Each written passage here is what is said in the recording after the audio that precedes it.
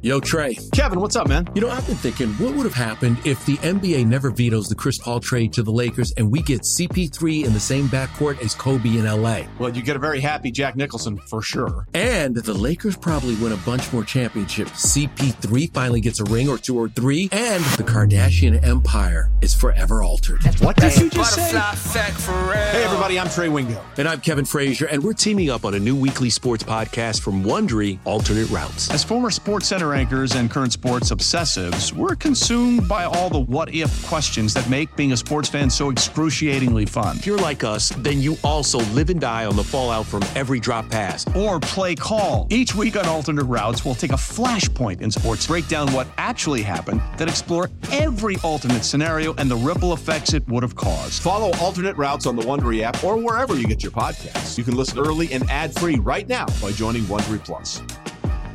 Passion, drive, and patience. What brings home the winning trophy is also what keeps your ride or die alive. eBay Motors has everything you need to maintain your vehicle and level it up to peak performance, from superchargers, roof racks, exhaust kits, LED headlights, and more. Whether you're into speed, power, or style, eBay Motors has got you covered.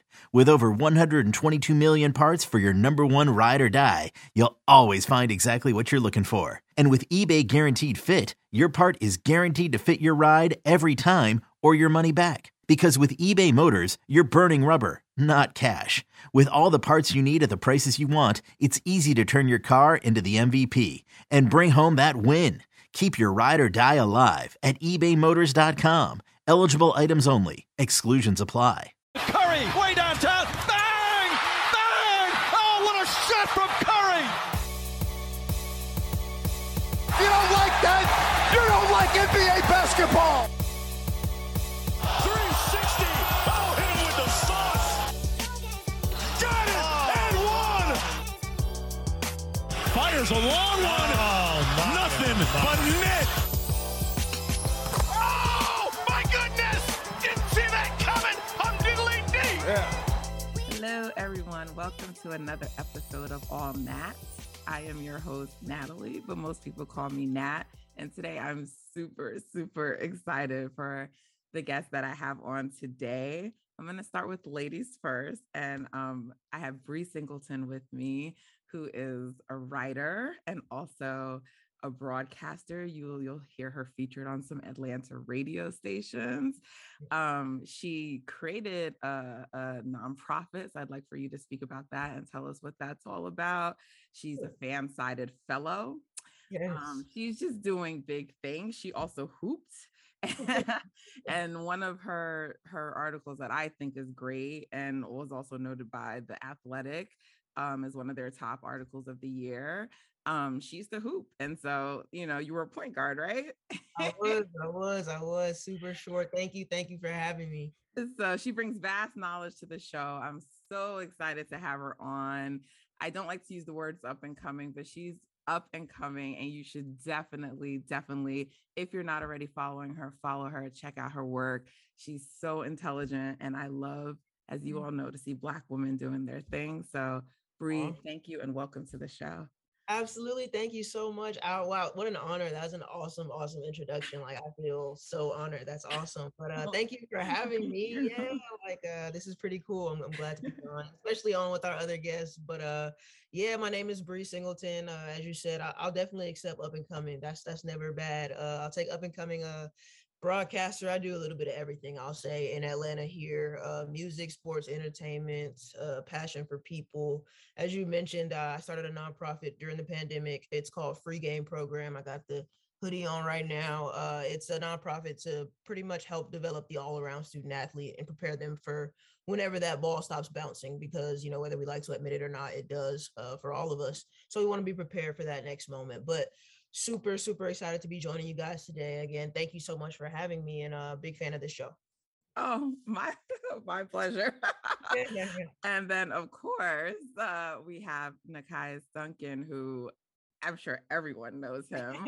I remember when I first joined Twitter, and I don't think I was there from the very beginning of Nekias' journey, but I still got in on like the early end, and to watch the way that you've grown. Honestly, I'm a big fan. I admire you. I just think you've done such tremendous work.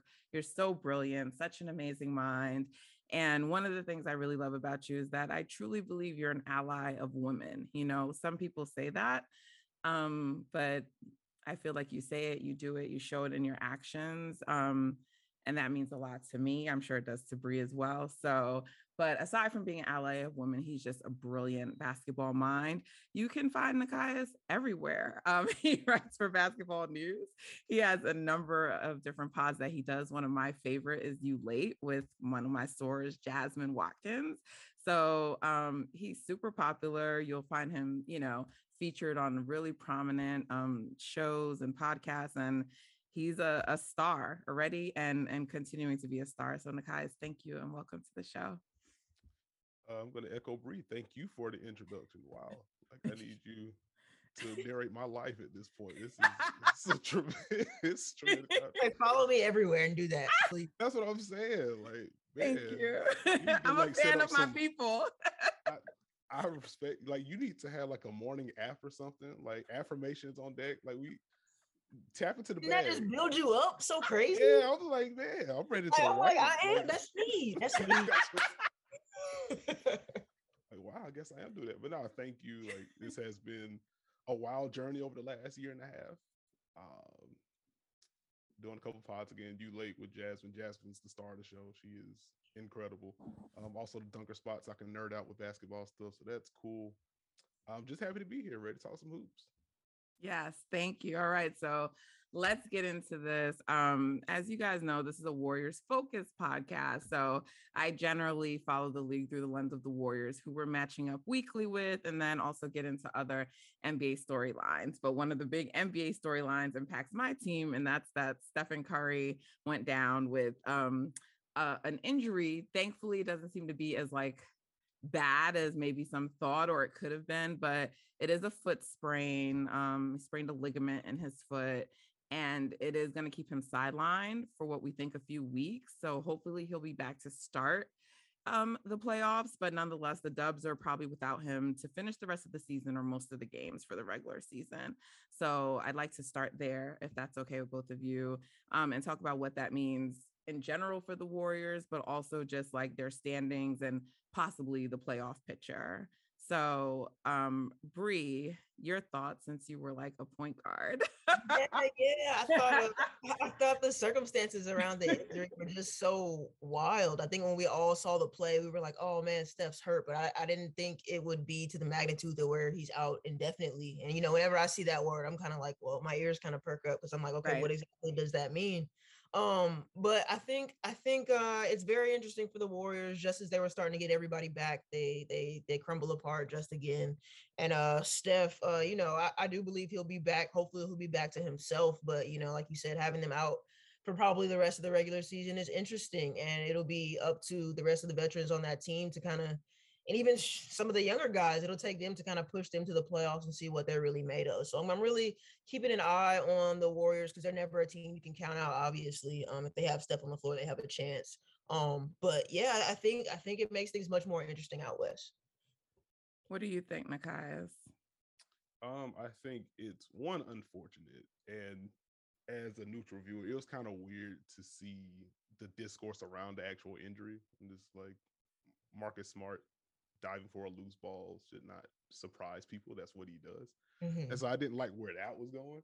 Okay. But beyond that, I echo Bree's sentiment. Like, this is a huge loss for the rest of the regular season for them. It is also a unique opportunity for the younger players, particularly Jordan Poole, to kind of continue his flow. Like, he's been playing very well as of late. Yeah.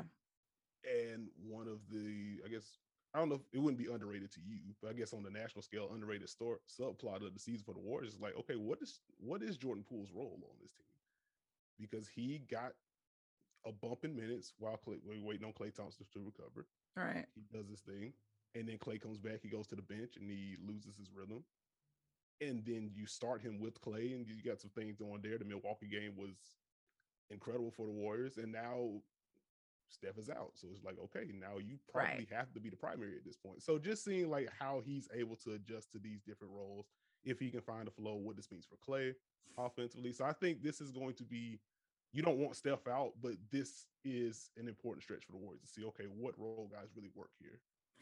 Yeah, with Jordan and Clay and that whole dynamic, I think that's going to be a question the Warriors are going to have to address this offseason. Nothing confirmed, so like I can't say that it is, but there were rumors, that there were issues between like Clay, possibly like the team maybe wanting him to come off the bench, and he was like not for that. And I think that wasn't really about Jordan as much as that's the way the Warriors handle things with injuries. As you saw, Dre came off the bench. Steph has come off the bench before with injuries. So I think that's how they like to do things. So I can imagine a player not wanting to do that, but I don't know Clay. I've never interviewed him, but I have to imagine, seeing the way that Poole is playing, that he's probably more uncomfortable with the idea of coming off the bench, because there's someone waiting there who possibly could, I saw someone tweet out yesterday that Jordan Poole's our third best player. And I think at least right now, there's a case for that, right? To be made that he is. Doesn't mean that, like, I think we need to give Clay another season, like next year, before we really evaluate who Klay Thompson is as a player. But I think Jordan has made a very strong case that he's their third best player. And arguably could maybe even move up to second best, though the role that Draymond plays is so unique on our team. That's a little hard. So I think it's going to be an interesting conversation. Definitely something that they have to figure out for this season, but also long-term going forward. Nekias, you mentioned something about the conversation around Marcus Smart, and I just wanted to touch on that very quickly, because whether like, you dive for loose balls, and I know that like you hear a lot of people say, this is what's taught. I was taught this, it's not dirty, and talking about intent.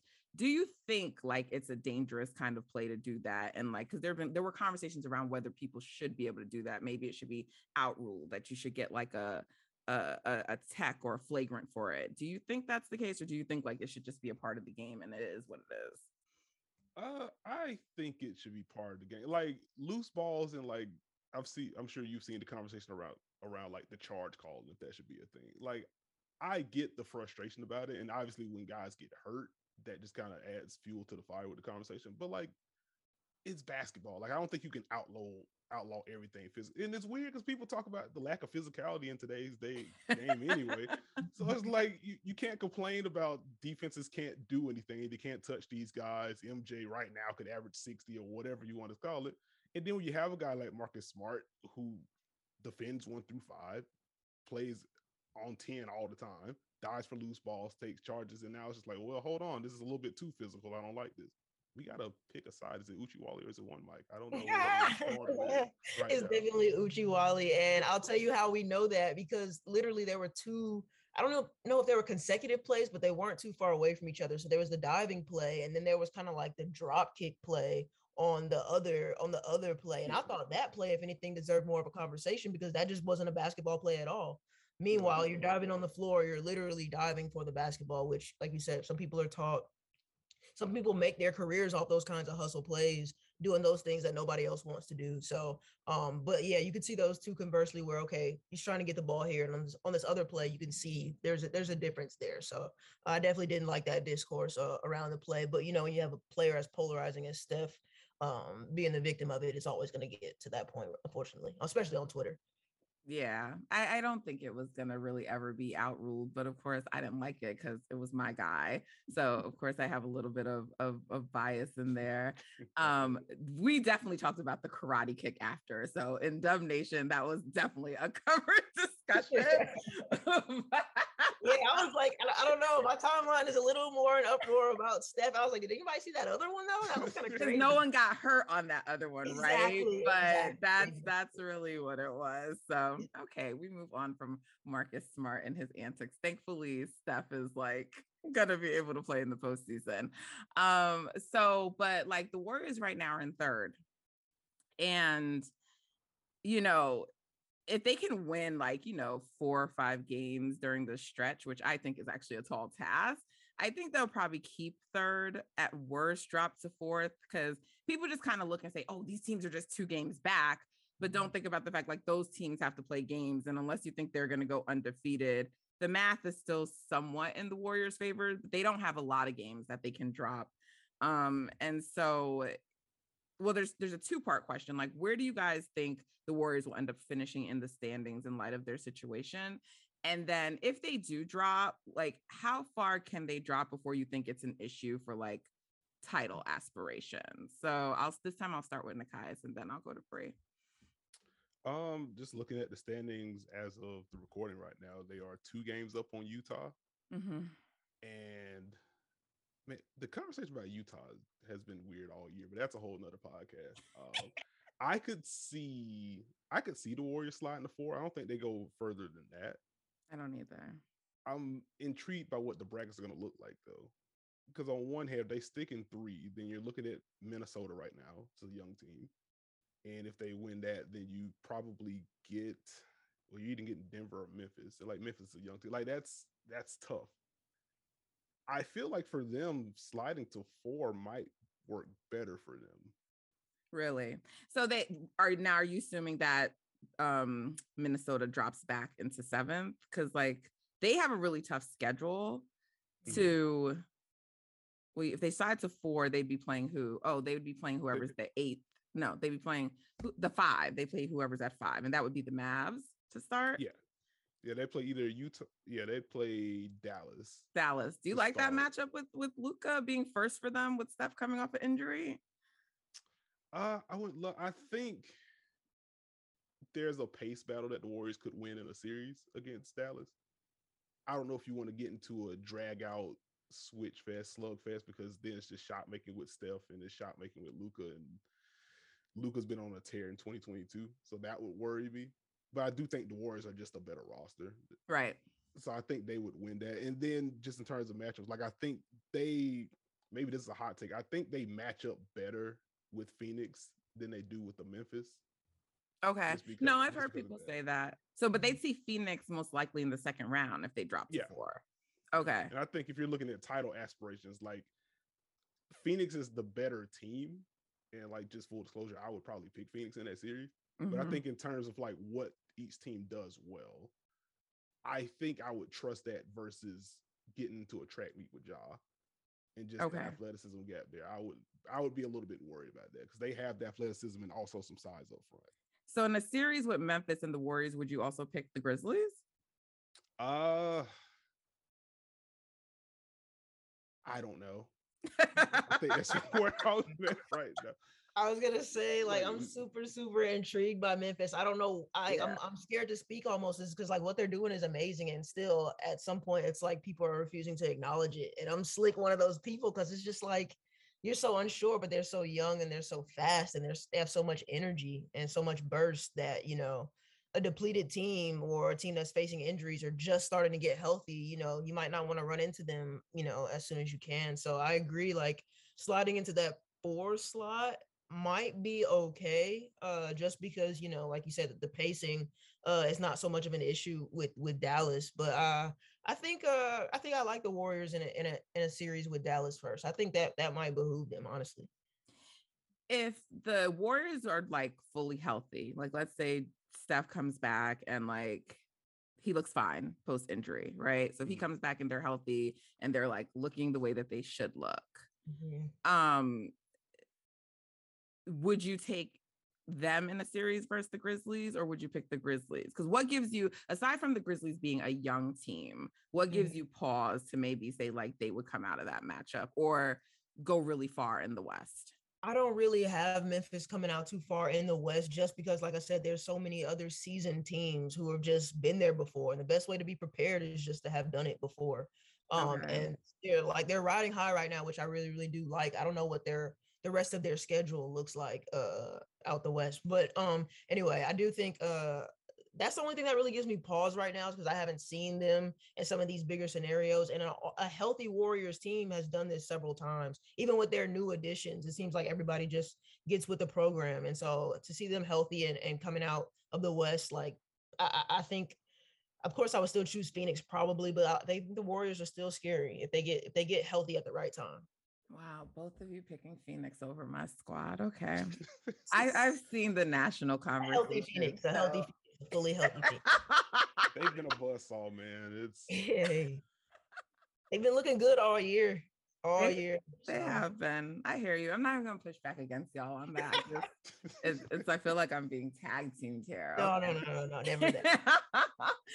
Yeah, no, I mean, obviously it's a lot of ifs for the Warriors. And whenever you have a team that has more ifs, I definitely understand anyway the caution that someone would have picking against them. But for me, I think, there's an interesting stat that I always love about this team, but Clay, Dre, and Steph, in every series that they've ever started, every game, the three of them, they've won every series. They've also won an away game in every series that they've ever played in. So very experienced team, but they do have a lot of new pieces. And I think their home record is actually really, really good versus their away record.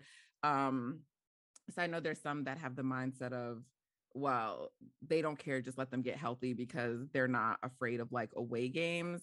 But I believe that's very true for the core. But I think we have a lot of pieces that do need to perform well for them to have a chance. You need Andrew Wiggins to be well, like who has kind of gotten lost right now in things with Clay returning. So you have Andrew Wiggins that needs to play well, not like you'd like him to. He needs to play well for this team to have a chance. I'm actually not that worried about Jordan Poole. He doesn't look to be afraid of the moment. So I think he's going to be okay. But Wiggins is a piece that we need to play well. And I think giving him always the most favorable circumstances is going to bode well for the Warriors. So I do think it would be good to have at least a home court round in the postseason. And, the away record has a little noise in there because there were a lot of games that they were away that Steve Kerr chose to sit people and things like that. So I don't want to overread too much into it, but I do think they have like very favorable circumstances at home. So I'd like them to have like a home series. I don't want them to drop out of 4.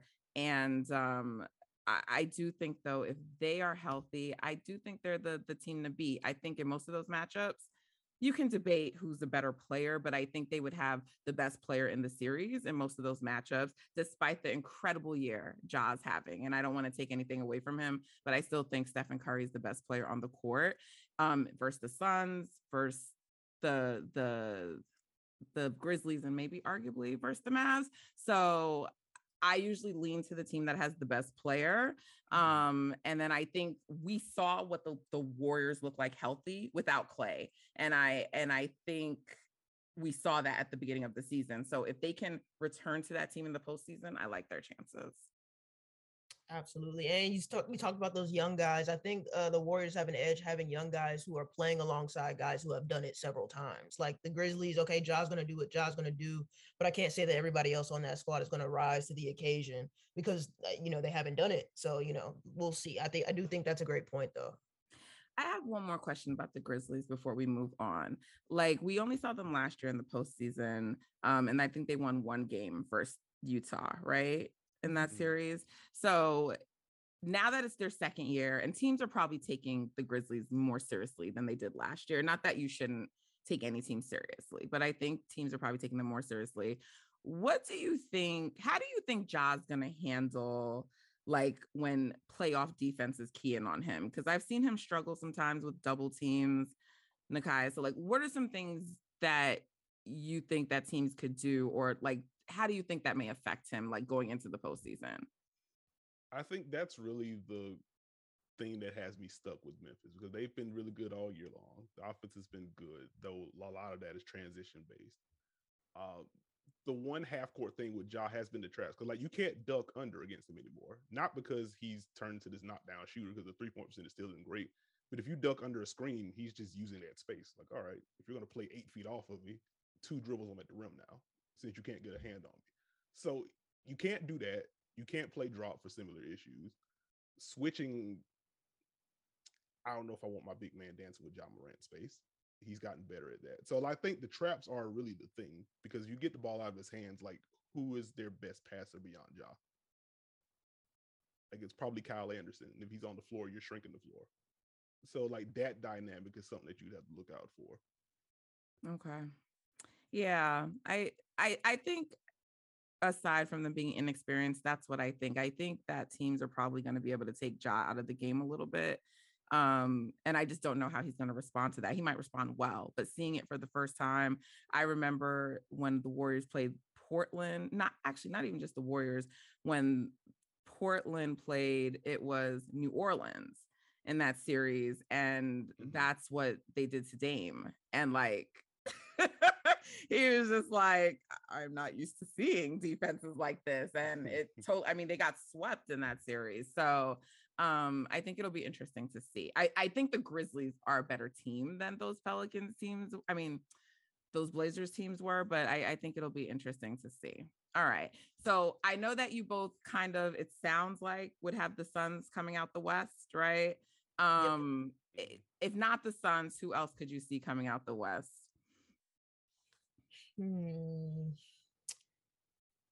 If not the Suns, I'm intrigued by a healthier Denver. I know that's later on our docket, but if they can get healthy at the right time, that's interesting as well. But if it's not the Suns, I do like Golden State, especially if they're anywhere near healthy. Like I said, their health and the younger guys, especially if they get Andrew Wiggins into the flow of things better here. The way they've been playing all year has been pretty phenomenal, and they've withstood a whole lot of different tests. So they might end up getting a home court advantage the first series. I do like them. Like I said, the experience and just the depth in the West doesn't really worry me as you get down to the lower seeds. So I think they'll be okay. You've had an ACL injury before in your past, Twice. Right? Oh my God. Same leg or? Once in 8th grade, and then once my senior year of high school. Oh my goodness. Wow. Yeah, but after that, I was good. It was crazy. So you can actually relate to Jamal Murray coming back from this type of injury. Like, I think the reason I'm always a little hesitant when people talk about Jamal coming back or even MPJ. Back injuries are a little like unpredictable, but ACL, generally speaking, you don't always see the performance of the player kind of return right away to what they once were. So like, do you expect him to be able to have a huge impact? I know he'll have an impact by just being on the floor, but do you expect him to really have a huge impact that can help Denver coming off that kind of injury? Not as far as carrying a team, but you do have to game plan for a player when, like you said, when he's on the floor, you kind of have to adjust anyway. So I think just having the threat of him out there on the floor kind of spreads the floor a little bit for them. But like you said, I think he'll have to have some time to obviously get his wind up under him. All those things that kind of come with coming off an injury like that, getting your confidence and things of that nature, as we've seen, like with the Klay Thompson, it takes time to adjust. But I do think, like I said, as far as the game planning standpoint, that they become much more interesting if either one of them are on the court. So I think they're a sleeper team for me if they can get a little bit more healthy. But yeah, I agree that like it's going to take some time, but I think just as far as looking at the game, I think it gets more interesting from there. Okay, Nekias, I do want to hear what you think on this too, but I just have to ask, how did you tear your ACL so young the first time? What were you doing? All right, so it was crazy because I would always look at the other girls, and they were the ones that they were tearing their ACL. They were much bigger than me. I was a really, really small kid, and so I never really thought that it would be an issue for me. But what happened was like my knees, like the way I was born, my knees were just super close together. There's supposed to be a little space here to give. And my knees were just really close together. So like when there's contact, it just kind of slides and that ligament pops. So when I tore the first one, I didn't know it. Like I was just backpedaling for a steal. I jumped in the air and I was like, that kind of felt weird. But then I got up and I couldn't walk. But the second time I knew for sure. And so it's the doctor really told my parents, like after I tore the first one, that there was a good chance that I would tear the second. So it's just kind of sometimes how your body is set up. Sometimes women face a lot of ACL injuries because of the way our hips come in when we land and things like that. So it's kind of tricky, but thankfully science has improved so much to where both of those injuries were 6 month injuries for me. And I was back pretty quickly. Whereas, if it happens, years before, like a Cheryl Miller, it ends a career, so technology has definitely advanced so much to where ACL is not as scary as it used to be. Yeah, definitely. Well, I'm glad that you recovered and that even though you didn't go like, professional level with sports, I'm glad that you were able to continue. Yeah. Absolutely. So Nekias, what do you think about the Nuggets? Because I hear a lot of people talking about how dangerous they can be if they get their guys back. And I'm just not moved because it's more so I don't think I just have a hard time embracing like people missing most of the season, coming back from injuries and becoming like a real threat, which we're going to talk about the East too, but that's sort of how I feel about the Nets too. But I'm curious, what do you think about Denver? I want to get there with like dark horse contender because Jamal Murray is really good, and the shot making that Michael Porter Jr. brings is a huge boost to that offense. So they lean on Jokic a lot. Yeah. A whole lot. Like they lean on him a lot anyway. But without those two guys, like everything's going through him with handoffs and post-ups and stuff. And so having someone that could just say, all right, cool, I will just shoot over you because I'm 6'10" with whatever wingspan, or Jamal Murray just baking and pick and roll, like that would help. I don't think I'm just unsure that Jamal Murray's going to be back. And so that gives me pause. And then beyond that, MPJ coming off of this long layoff, you have to watch the back. And also him getting into game shape also means him getting back used to NBA speed and playing defense. And that's kind of been an issue with him. Like I'll be worried about throwing him into a playoff series where, all right, now you have to make a bunch of backline rotations. It's like, oh, this is already a weak point. And so that's just a lot to thrust him into. And if you're looking 2-7 right now, like, it's him against Memphis. So I would be a little bit concerned about him trying to meet Ja at the rim. That's a weak side. Gotcha. So I don't know. I don't know if I can get there. Okay. So outside of the Suns, who else would you give a chance to come out the West? I think the obvious ones like Golden State, if they're healthy, like they can make the run beyond Phoenix. Memphis intrigues me. If we're going like dark horse. Actually, can I just talk about the 4-5 real quick? Like, yeah, absolutely. One, like Zach Lowe was the first person I heard bring up Dallas as like a dark horse, and I just didn't see it. I was like, I see Luka, but I just don't see more than like a second round ceiling with them. And then Dallas became an elite defense out of nowhere. Right. Like, okay, that's cool. And then they make the Kristaps trade, and I was like, I see what they're doing, but I don't know how Spencer's going to look. I don't know what Davis Bertans going to do. And Davis Bertans still hasn't really done much in Dallas, but Spencer Dinwiddie looks like the sub all-star version of himself again. It's like, okay, so they have a good defense. They have an obvious superstar. They have a secondary guy in Dinwiddie. Jalen Brunson's been good all year, and they've been without Tim Hardaway Jr. for most of the year. And it's like, maybe they're a little bit better than I thought. Mm-hmm. And then Utah, people just don't respect Utah at all. And like, I get it with the playoff woes and stuff. I don't either. But like, I'm not moved. Like, I feel you. But I'm just like, man, they've been the best offense in the league by a sizable margin this year. You always fight the good fight for Utah. I respect that. Donovan Mitchell has been a really good playoff player throughout his career. Quiet as kept. If they make enough shots, they can get there. Like, I feel like they have some potential. I wouldn't choose that because I just don't trust the. But I'm just like, for me with Utah, I was like, at least consider the positive with them. Like, I don't think they're gonna make the run either.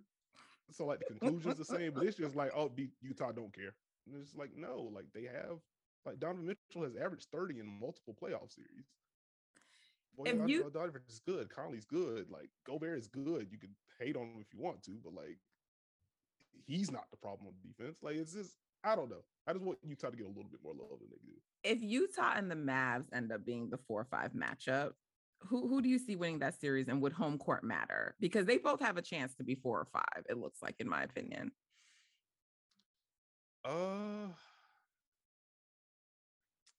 I probably lean Dallas right now. I think that goes 7. Yeah. Mm-hmm. I was gonna say Dallas specifically right now, how they're playing since the Kristaps trade, like they've been trending upward. They look much better. So especially if they get home court, I think that goes 7. But I think whoever gets home court might take that.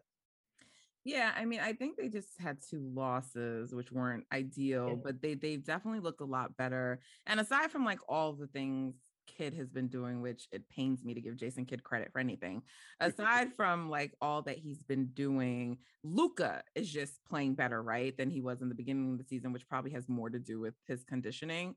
So you have those 2 things going for Dallas. So I like Dallas in that matchup, but this is probably one of the times where like my lack of respect for Utah is not allowing me to give them a really fair assessment. But I think I would like Dallas in that matchup. I don't like Dallas in a matchup versus us. I mean, I think it'll be like an annoying series, but I still think the Warriors would win. And if they are really looking to get out and finally win, like Luka win his first series in the first round, I don't think that they would want the Warriors as a first round matchup if I'm looking from the Dallas Mavericks perspective. But I could be wrong. Those are my thoughts on that. All right. So let's move into like some of the games the Warriors have this week without Steph. So they're gonna be facing off against the Heat, and it's actually the second night of a back-to-back. So it's kind of hard to discuss that matchup because so far this season, Kerr rests Otto Porter and Klay Thompson on second nights of back-to-back. Well, I shouldn't even say that. Sometimes he splits it. So like Otto might play one game, Klay might play a game the next day. I just have no idea what he's gonna do. I don't know if Gary, so it's very hard because they haven't announced it, and I don't think we'll know till that day. But if I'm looking from like a strategic standpoint, they play Orlando the night before. I think they need to put everything into beating Orlando because I just think right now you need to get wins. So I think you should play everyone on the first night. So I don't know what that Heat game is going to look like, but I mean, do you agree with that from a strategic purpose? Should they be trying to like just stack up the wins that they can get right now? Or like, what would you do if you were the coach? Either one of you.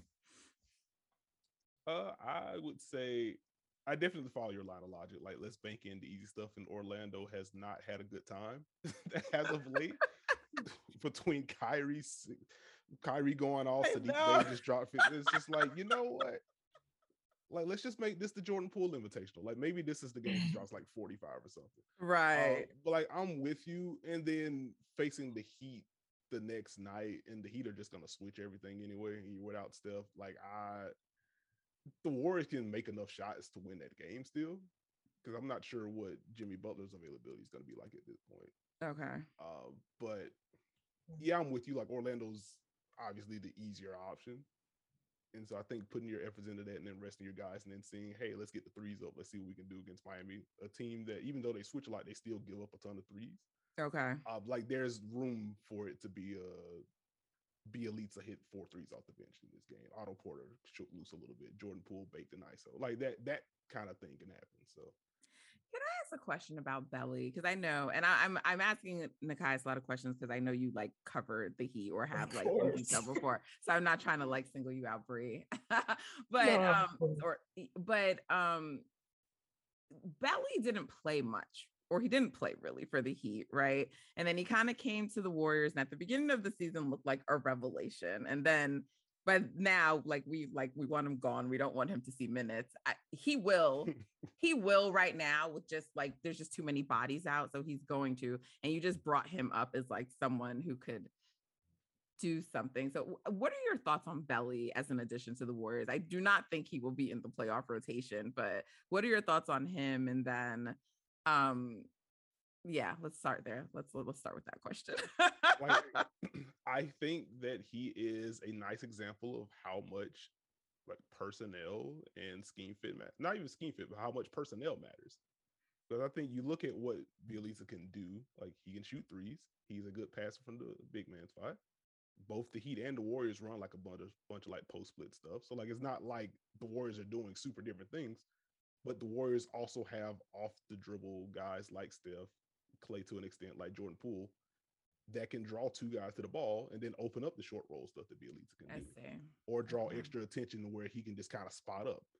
In Miami, like, they have a bunch of good players, but who draws 2 to the ball? Like, right. Tyler Creole is probably their best shot creator. He doesn't draw 2. Jimmy Butler is one of the best players in the league. He doesn't draw 2 because of the jumper.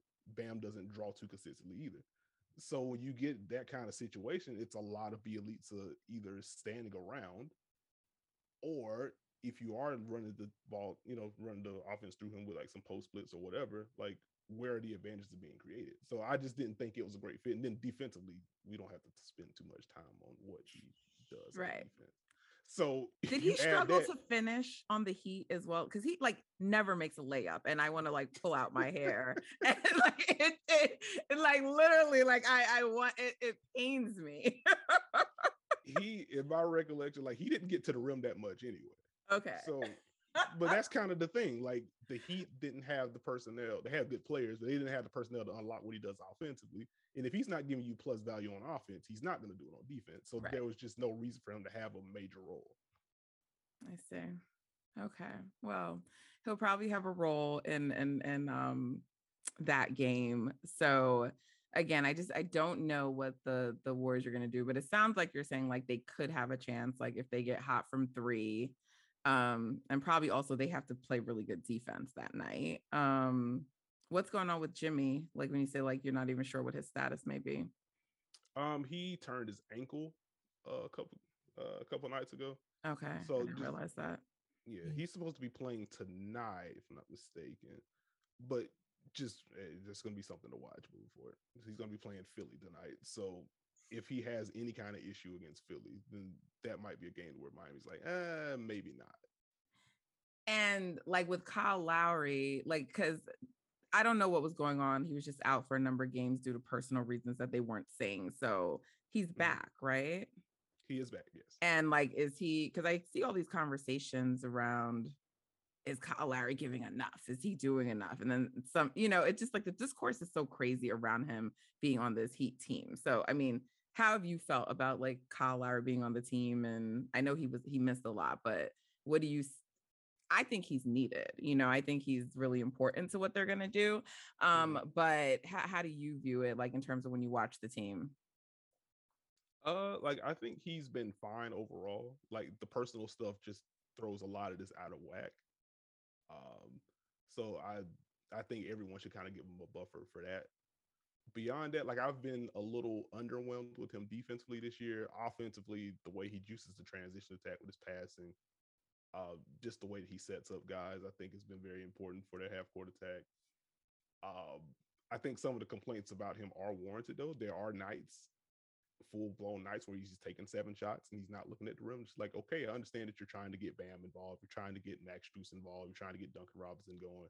That's cool. And like we've seen him do this before. Like a lot of Raptor fans bring up 2019, first year Kawhi was, well, the only year Kawhi was there, but where he spent a large chunk of that year like just playing the table setter. And it's like, wait, why have you only taken 7 shots this game? Why have you only taken 9 shots this game? Why are you not looking? And then the playoffs come, and then he gets a little bit more aggressive. So there is a little bit of conserving himself.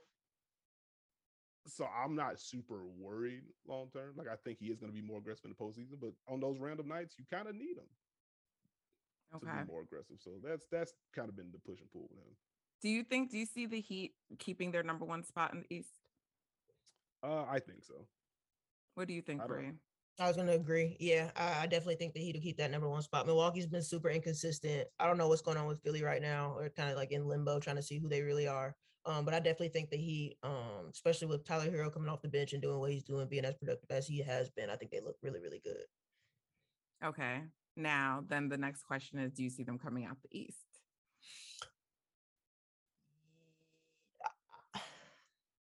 I don't know. Interesting, right? It's tough. It's really, really tough. The East is kind of confusing for me this year because I'm really intrigued by Boston as well. Like I said, Philly, I don't know what's going on. I really don't know what to say. Like, I don't know what they're going to look like when the playoffs start. Milwaukee's been inconsistent, like I said, but Boston definitely is intriguing me. And they look really good defensively, which, that's always a big deal. And then they can get Jason Tatum and Jaylen Brown out and they can get taking advantage of some of these matchups. I'm really, really worried about them. But if you ask me today, who I see coming out of the East is the Heat. Okay. Are the Celtics a dark horse? Are they even a dark horse anymore? Because I feel like people are paying more attention to them. Are they a dark horse? Yeah, they're a dark horse just simply because of their track record in the last few years. They've been disappointed when it comes to that time, but like right now they're surging and they look really, really good. They get into the flow at a great time. So I think they're definitely a dark horse in the East right now. Who do you see coming out the East, Nekias? Because I know you've been high on the Bucks, generally speaking. Are you still high on the Bucks? I am still high on the Bucks. Like, I think they're still the team that I would pinpoint, especially with Brook Lopez coming back and also having some games to get back in rhythm. Like, he needs to find himself from 3 again offensively. He just needs to find his role offensively. In the games that I've seen, like, it's been a lot of spotting up. Why is he so important to them? Because on one hand, you hear people say like, okay, so because Brooke Lopez is gone, that's why they're inconsistent. And then I also hear people say like Brooke Lopez is missing and that changes a lot for them. So why is he so important to them? He allows the Bucks to be scheme versatile because he is just the size that he has and what he means to their drop defense, which is still the base of what they want to do. Like the big change last year is that they were more willing to switch and more willing to do different things. And that helped them in the postseason when they had to go to it. But like 55-60% of the time, they still want to play that drop style and have Brooke at the rim. Their hallmark is they don't foul, they clean the glass. And without Brooke, it forced them to play as aggressively as they have been all year, showing Brooke Lopez above the level of the screen and stuff. And like that worked for the first month and a half, 2 months of the season. And then teams are like, oh, wait, we can just kind of string this out because if Giannis is not involved, their next tallest player on the floor is Pat Connaughton. We can just kind of get to the rim now if we can pass over this. And so the defense slid. Now with Brooke back, now you can get back to what they want to do defensively. That helps them end more possessions. They get out in transition more. We know what Giannis can do there. Gives them easier offense. And then once Brooke goes to the bench, then you can transition to, okay, now we're going to switch more. Now we're going to trap more. And now you can throw different looks at defense. So I think his importance shouldn't be undersold. Okay. So what about, so let's talk about the East a little bit and the standings and the matchups there. So the Heat, if they were to see the Nets in the first round, right? Because I see a lot of people saying like, the Heat don't want to see the Nets. They don't want to see the Nets. And I'm like, why not? But okay, now let me not be. I get it. He's Kevin Durant. But like, to my knowledge, as of this date, Kyrie's still not playing in every game in that series. And I don't even want to talk about Ben Simmons. Like, I still hear Nets fans saying like, and if we get Ben back, like, I'm not factoring getting Ben back because that seems unlikely just based on like everything that's being reported. So I know that if the Nets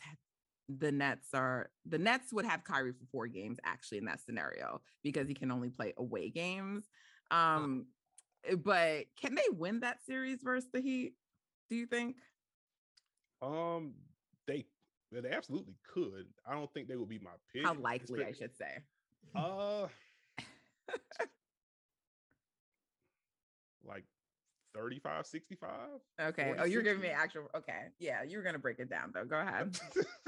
Like I just think like I've talked a little bit like scheme stuff with these teams or whatever. Like when you have Kevin Durant and Kyrie, like what you do defensively doesn't matter as much. Like I was watching Celtics Nuggets the other night, and I'm just like, I don't know what you do against Boston defense. And I got flooded by net fans like, oh, you just have Kevin Durant. It's just like, oh, well, we just put 120 on these guys. Like, yeah, you did, and that's what makes Kevin Durant special. It's not like they broke Boston's defense.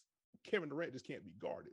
Right. That also matters. Like the Heat can play things perfectly, and Kevin Durant can just shoot over the top, and he can win you a series that way.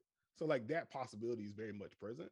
Can he win you a series that way though? Because like over an entire series, right? Like, so he's going to win you some games in the series, but can he win you a series? And like, so like the Knicks, for example, I thought gave a good example of like, he still scored, I think 53 that game, but his shots came harder. He wasn't as consistent. Right.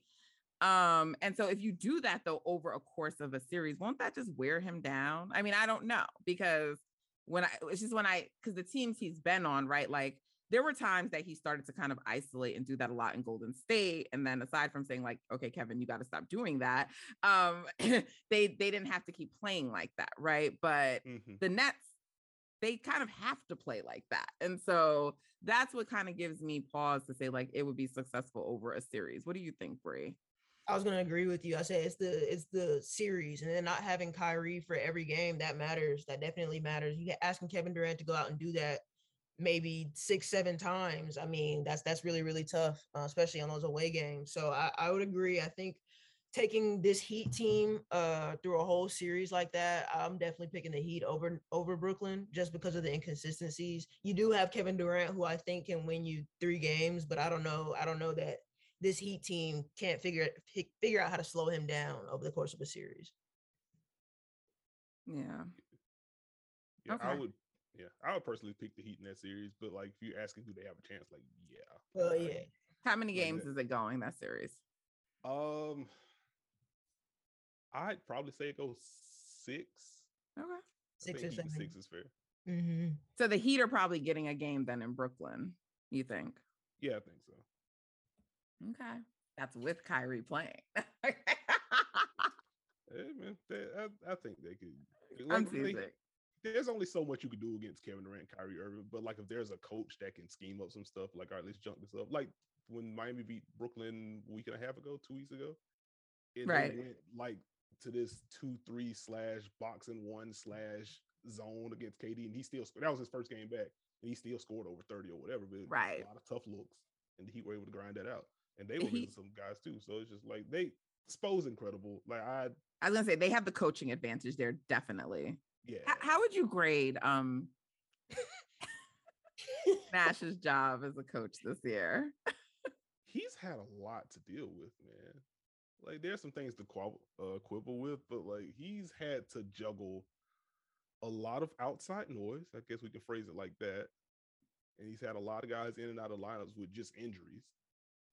So like I'd give him like a B. Like I think he's been fine. Okay. With the personnel that he has, like he's made it work. What do you think, Bree? I don't know if I go a B, but I am a huge Hawks fan, so I'm gonna go C here. Just because, like you said, when it comes down to those moments where teams kind of do figure out that, okay, we can't stop Kevin Durant, we can maybe get him some tougher shots. Steve Nash hasn't really impressed me at all down the stretch. I think he just relies on having the players. That hasn't really showed me much. So definitely, I was thinking in that series as well, the Heat just have the coaching advantage, and in a series it's about adjustments. So you got 7, and those are just adjustments that Akai's named that happen in one game. So I think if you have to make adjustments for an entire series, I'm worried for Steve Nash there. So I give him a C so far. Okay, because I always thought they actually made a mistake by getting rid of Kenny Atkinson, who I think is actually a really great coach. I'm happy that the Warriors have him second in command. I'm a Warriors fan who's critical of Steve Kerr, if you both don't know, so that shouldn't be news to anyone. So, so I thought it was like a mistake, and I agree with you. I'd probably have him somewhere maybe like a B- C. So I'm kind of with both of you and not at the same time, but I think Kenny Atkinson knows how to do a better job with like when he's missing talent, or, maybe doesn't have like the same advantages, being able to like maximize other players. And I don't know that Nash knows how to do that yet. Maybe he will, but I don't think that he does. And so those were my thoughts on them. So let's talk about the Hawks. Let's move on to the Hawks, your squad, Bree. You don't have to, really. Well, let's start with the coach, because you were talking about coaches. So how would you grade your coach? It has been such a confusing season, because last year we go through all we go through with Nate. The players really come through and seem like they want to play for him. Like, this is the guy that we wanted the whole time. We figured it out. And then we come this year and it's like, actually, just kidding. This isn't who we want at all. And I have my issues with his rotations and things like that. I'll probably give Nate a C- this year. It's been very, very confusing. Just if Trey's not playing hero ball, it seems like we can't figure out how to win anymore. Sometimes Trey comes out and he plays like he knows how to play, and then sometimes he plays like he has no idea what's going on. It seems like him and Nate are really out of touch. We can't figure out people's roles on the team, which has still been a problem from last season as well. So I'll definitely give him a C-. We just don't look. It's been a huge letdown of a year as far as what we thought was going to happen this year, for sure. Do you think the Hawks overachieved last year? I mean, I don't think that they're a 10th place team, which is what they are right now. And I definitely feel like they're one of the teams that I kind of feel like were treated a little unfairly with the pandemic. Like, I thought that they should have had some games canceled. I didn't feel like there was a consistency in the games that the league chose to cancel versus the ones that they didn't. Like, I know what all the rules were, so I'm very aware of them, but I did feel like they were shafted a bit. So you guys had a lot of other things that played into, I think, your record. But that being said, they still aren't playing as well as they were playing, at the second half of last season and looking like the team that they were in the playoffs. So do you think that they overachieved, or like, what do you think is going on? I think it was kind of nuanced because there were some injuries in the East that we took advantage of. So I do think we overachieved, but I think we were built for that overachievement. So if Trae doesn't get hurt in that Milwaukee series, I don't know if we don't come out of the East. Like, I really don't. Yes, I really felt like we had the momentum in that series. I felt like we had figured Milwaukee out. After he got hurt, I think things went downhill from there. But as far as coming in this year, I feel like our sense of direction was just lost. It seems like we had somewhat of an identity that we wanted to figure out at the end of the last year. It seems like, okay, we got these guys in. This is our core right now. We made some extra signings. Let's try to figure out who we are as a team. And then it doesn't translate to the court this year. We have no idea what our identity is. We're not going to play any good defense at all. We're not killing people on the boards. Like, we just have no idea where we want to start. So I don't know what happens this offseason, but with John Collins out right now and probably for the future, he got 2 separate injuries, I think. I really don't know what this season looks like. If we can stay in the play-in, cool. I don't see us winning 2 games, though. Like, it's been tough. It's been really tough. That was going to be my next question, because I think they're going to be a play-in team, because I mean, I think Knicks are the next team and they're like maybe 4 or 5 games behind, but you don't think that they can win 2 games. So no, we had a really nasty loss to Charlotte the other night, and it was just disheartening, because these are some of the playing teams that we're going to be playing, and to see us not be able to figure it out and just kind of fall apart toward the end like we do is discouraging. So I definitely do see us. I think we'll stay in the play-in for sure, but I don't see us winning 2 games. Okay. All right. So what are your thoughts on the Hawks this year? And also, I want to know what you both think about those comments that Trae made at the beginning of the season. You know which ones I'm talking about, where he was kind of like, you coming off like, you make it to the Eastern Conference Finals. I don't want to like misquote him, but just like this idea that like, they went there. And so now like guys are not as motivated, motivated was wild to me, because I was like, wait, that was like the first time y'all were in the playoffs and you didn't even make it. I could go back and like take the words out of his mouth myself, because that's all I hear now that people are talking about. They look at our record and they say, but didn't Trae say that you guys are kind of, and I'm just like, yeah, we did. But that's what I'm saying. Like, it felt like we had a false identity. We were riding off like some false hope last year, and we kind of built ourselves up on the idea that, okay, we're coming together at the right time. We have to do that over the course of an 82-game season. And what you do matters throughout that season. As we're about to see when we get in these playing games. So I think that was a lack of maturity on his part, which I do wish we had. We have veteran players on our team, but I don't know if we have one that speaks directly to a point guard like you need to speak to your franchise point guard. So I think that was immaturity on his part. We're still young. I don't know if our young guys are doing, I don't know if they're prepared to go through that 82-game season grind. I don't know if they're willing to watch the film that's necessary for them to make adjustments in a playoff series that'll help them win. I think we got, like I said, hot at the right time last year, but I don't know if we have the mental fortitude or the identity. I keep saying the word identity because we don't have one. We don't know who we are as a team, and it's going to be hard to, the Grizzlies have that grit and that grind. They're going to talk to you. All these other younger teams are coming up with, and you kind of know who they are. You get a sense of who they want to be. And we just don't have that at all. And I put that on the coach a lot. Okay. And do you think like Trae is an effective leader? Like, I don't know much about that locker room, but do his teammates respond to him? I think Trae's a better leader by performance than he is by like vocally. I think he's still young. I think he still needs some direction. And I think we can tell that just by the comments that he made to the press. A veteran point guard, even if that's how you're feeling, you won't say that out loud to the rest of the league. But I think it's going to take him some time. I think we find ourselves in positions a lot where it's like, okay, we're only going to win this game if Trae scores 40. And I feel like he thinks that as well. And it translates to the floor. And, sometimes we win those games, but a lot of times we don't.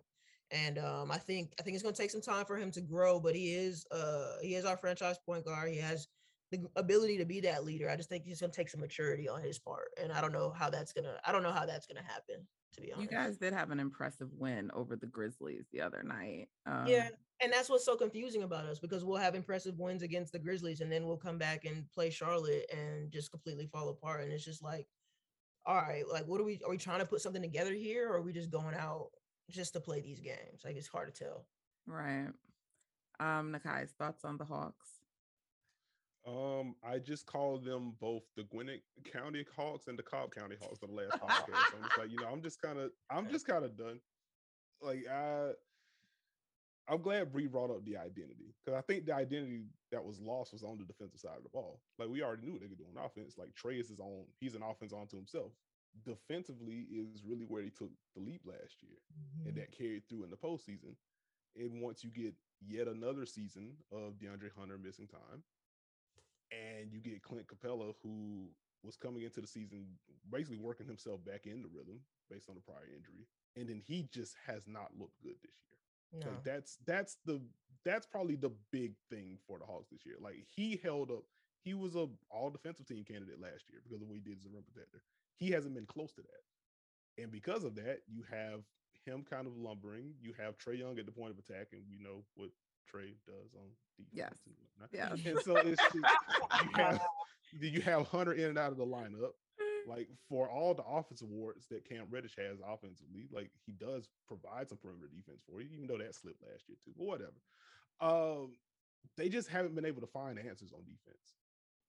And so Trey needs to score 40 because they're giving up the points on the other end. Right. And I'm glad Bree brought up the Charlotte game too, because I watched the one from last Wednesday where the Hornets were like, all right, cool. We're just going to trap Trey every play. Right. Let's see what these other guys can do. Right. They could knock down shots and they couldn't make decisions.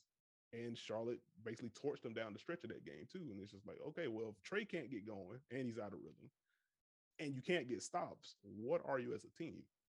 And so it's been a frustrating watch as someone that generally enjoys watching Atlanta. I've been Mr. AVO on the podcast or whatever. Like, it's been a frustrating watch for me this year.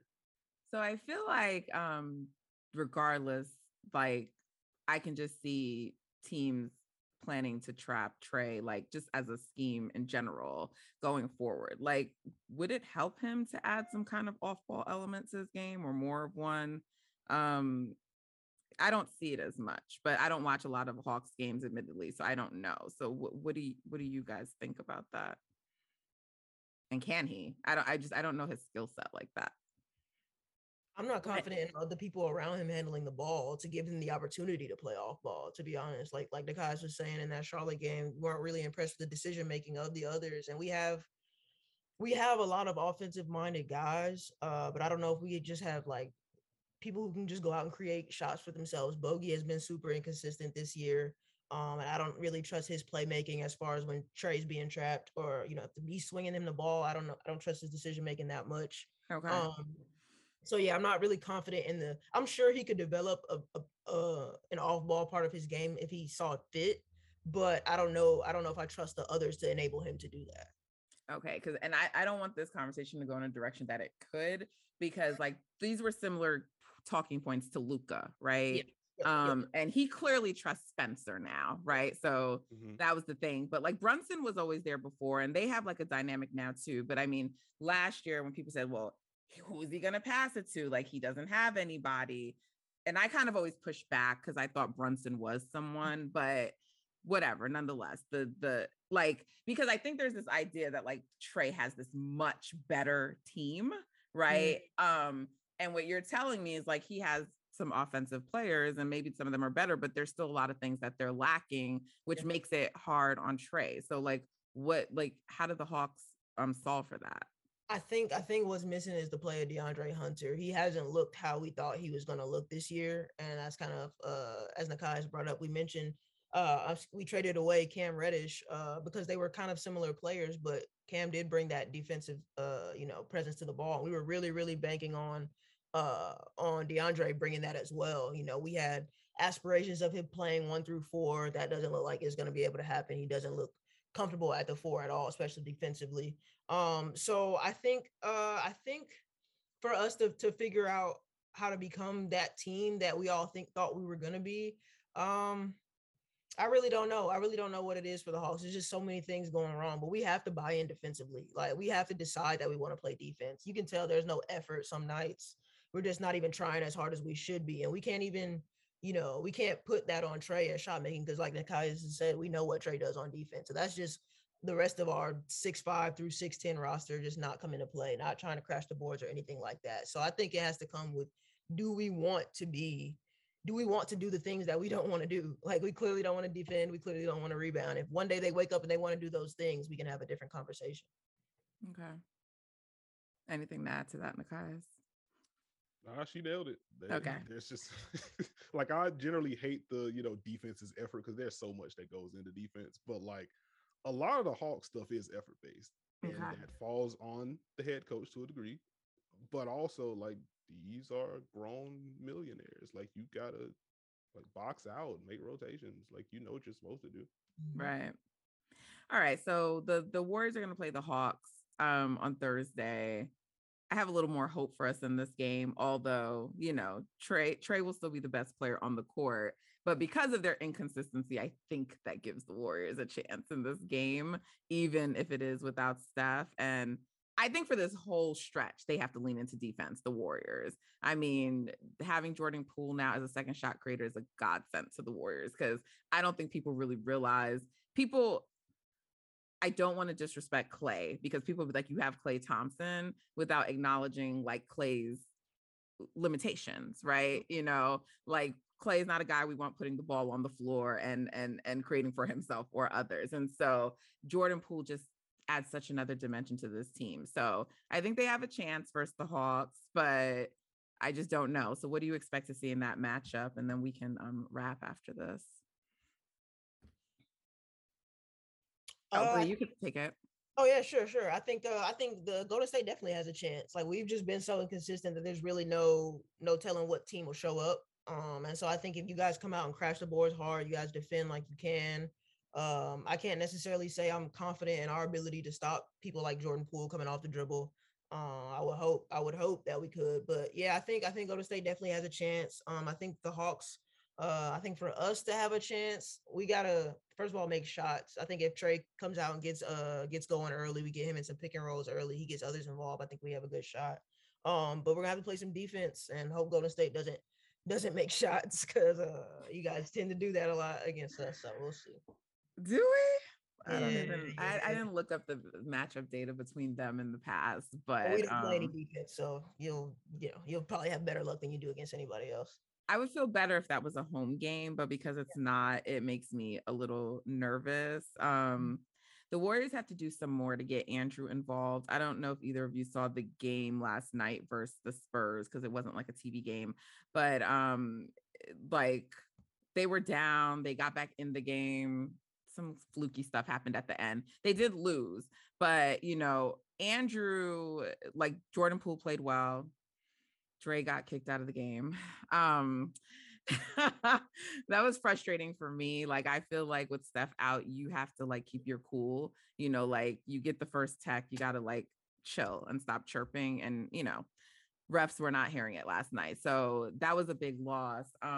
But Andrew has to be key during this stretch. And unlike Poole, who is more aggressive, can create for himself, the Warriors have to actually look to get, Wiggins involved, or he's going to kind of just be there, and so if they do that, I think, because he's actually been good sometimes in like his post ups, and so and being able to like handle those, like seeking out his mismatches. And Andrew's actually a great cutter. Like, people don't talk about it a lot, but he is.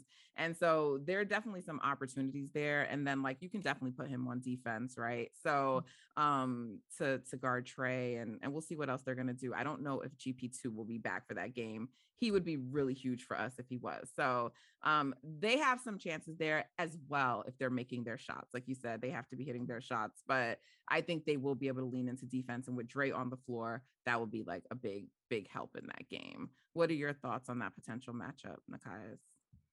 I think this is a pretty solid one for the Warriors. Like, we're talking about them getting their offense in flow without Steph. Like, the Hawks are primed to kind of get those kind of reps. And like, just for sorry, Bree, but it's the truth. Like, we're not gonna stop you. Like, it just kind of is what it is. And then I'm just gonna watch like how the matchups are doled out. If you do have Jordan Poole, Clay, and Wiggins on the floor at the same time, like, the Hawks only have so many big wings that you trust defensively. Like, if Hunter's there, like, he's only gonna guard one of those guys. Exactly. And then from there, like Kevin Huerter he's a sneaky solid defender. Like, but even then, depends on who you're putting him on. Like if he's chasing Clay around, that could get a little tricky. And if you're putting him on Andrew Wiggins, like as you mentioned about the post ups, like Kevin Huerter's a pretty strong dude, but like Andrew Wiggins should be able to establish positioning. So like this could be a get right game for the offense. And for Andrew in particular. A get right game. That's exactly what it's gonna be. Yeah, that's exactly how I feel about it. Like we have a chance to like get some confidence under us. Let's go grab a win real quick and be all right. But maybe the Hawks surprise me. I don't know. I don't know who's gonna show up. So we'll see. Yeah, I don't know what to think of that game, but I think either team can win. I think either team can win. So all right. So what are you two working on? Because we're about to wrap. And what should the people be looking out for, and let them know where they can find you? Absolutely. I'm working on my second piece for The Athletic, so stay tuned for that. But you can follow me on Instagram, Twitter at Bree_Singleton. That's BRE_Singleton. And follow the nonprofit at Free Game Program as well. Thank you so much for having me again. Thank you for being on. It's been so great talking with you. You see, y'all, she's a brilliant mind. Told you. Bree's great, man. Bree's great. Written word at basketballnews.com. You Late with Jasmine L. Watkins every Monday, Wednesday, and Friday. The Dunker Spot every Tuesday and Friday. We're going to have some pretty fun news coming out of the Dunker Spot soon, so keep an eye out for that. Other than that, thanks for having me. Oh, thank you for being on. Seriously, I really appreciate it. All right, guys. So you know what to do. Follow if you're not already following. Also, subscribe to All Nat. Follow All Nat. Leave me some ratings. 5 stars, please. You do. And also check out these other podcasts. Like I learned so much basketball information from Nekias. Like he really is a great teacher when it comes to the game. So you really should read his work and listen to him. I learned so much about basketball from him. And Bree, I love your work too. I really do, your writing. And I also like the WNBA coverage that you give and giving that perspective from as someone who played. So check out these two people. Really, you guys will be better for it. All right, guys, until next time, take care.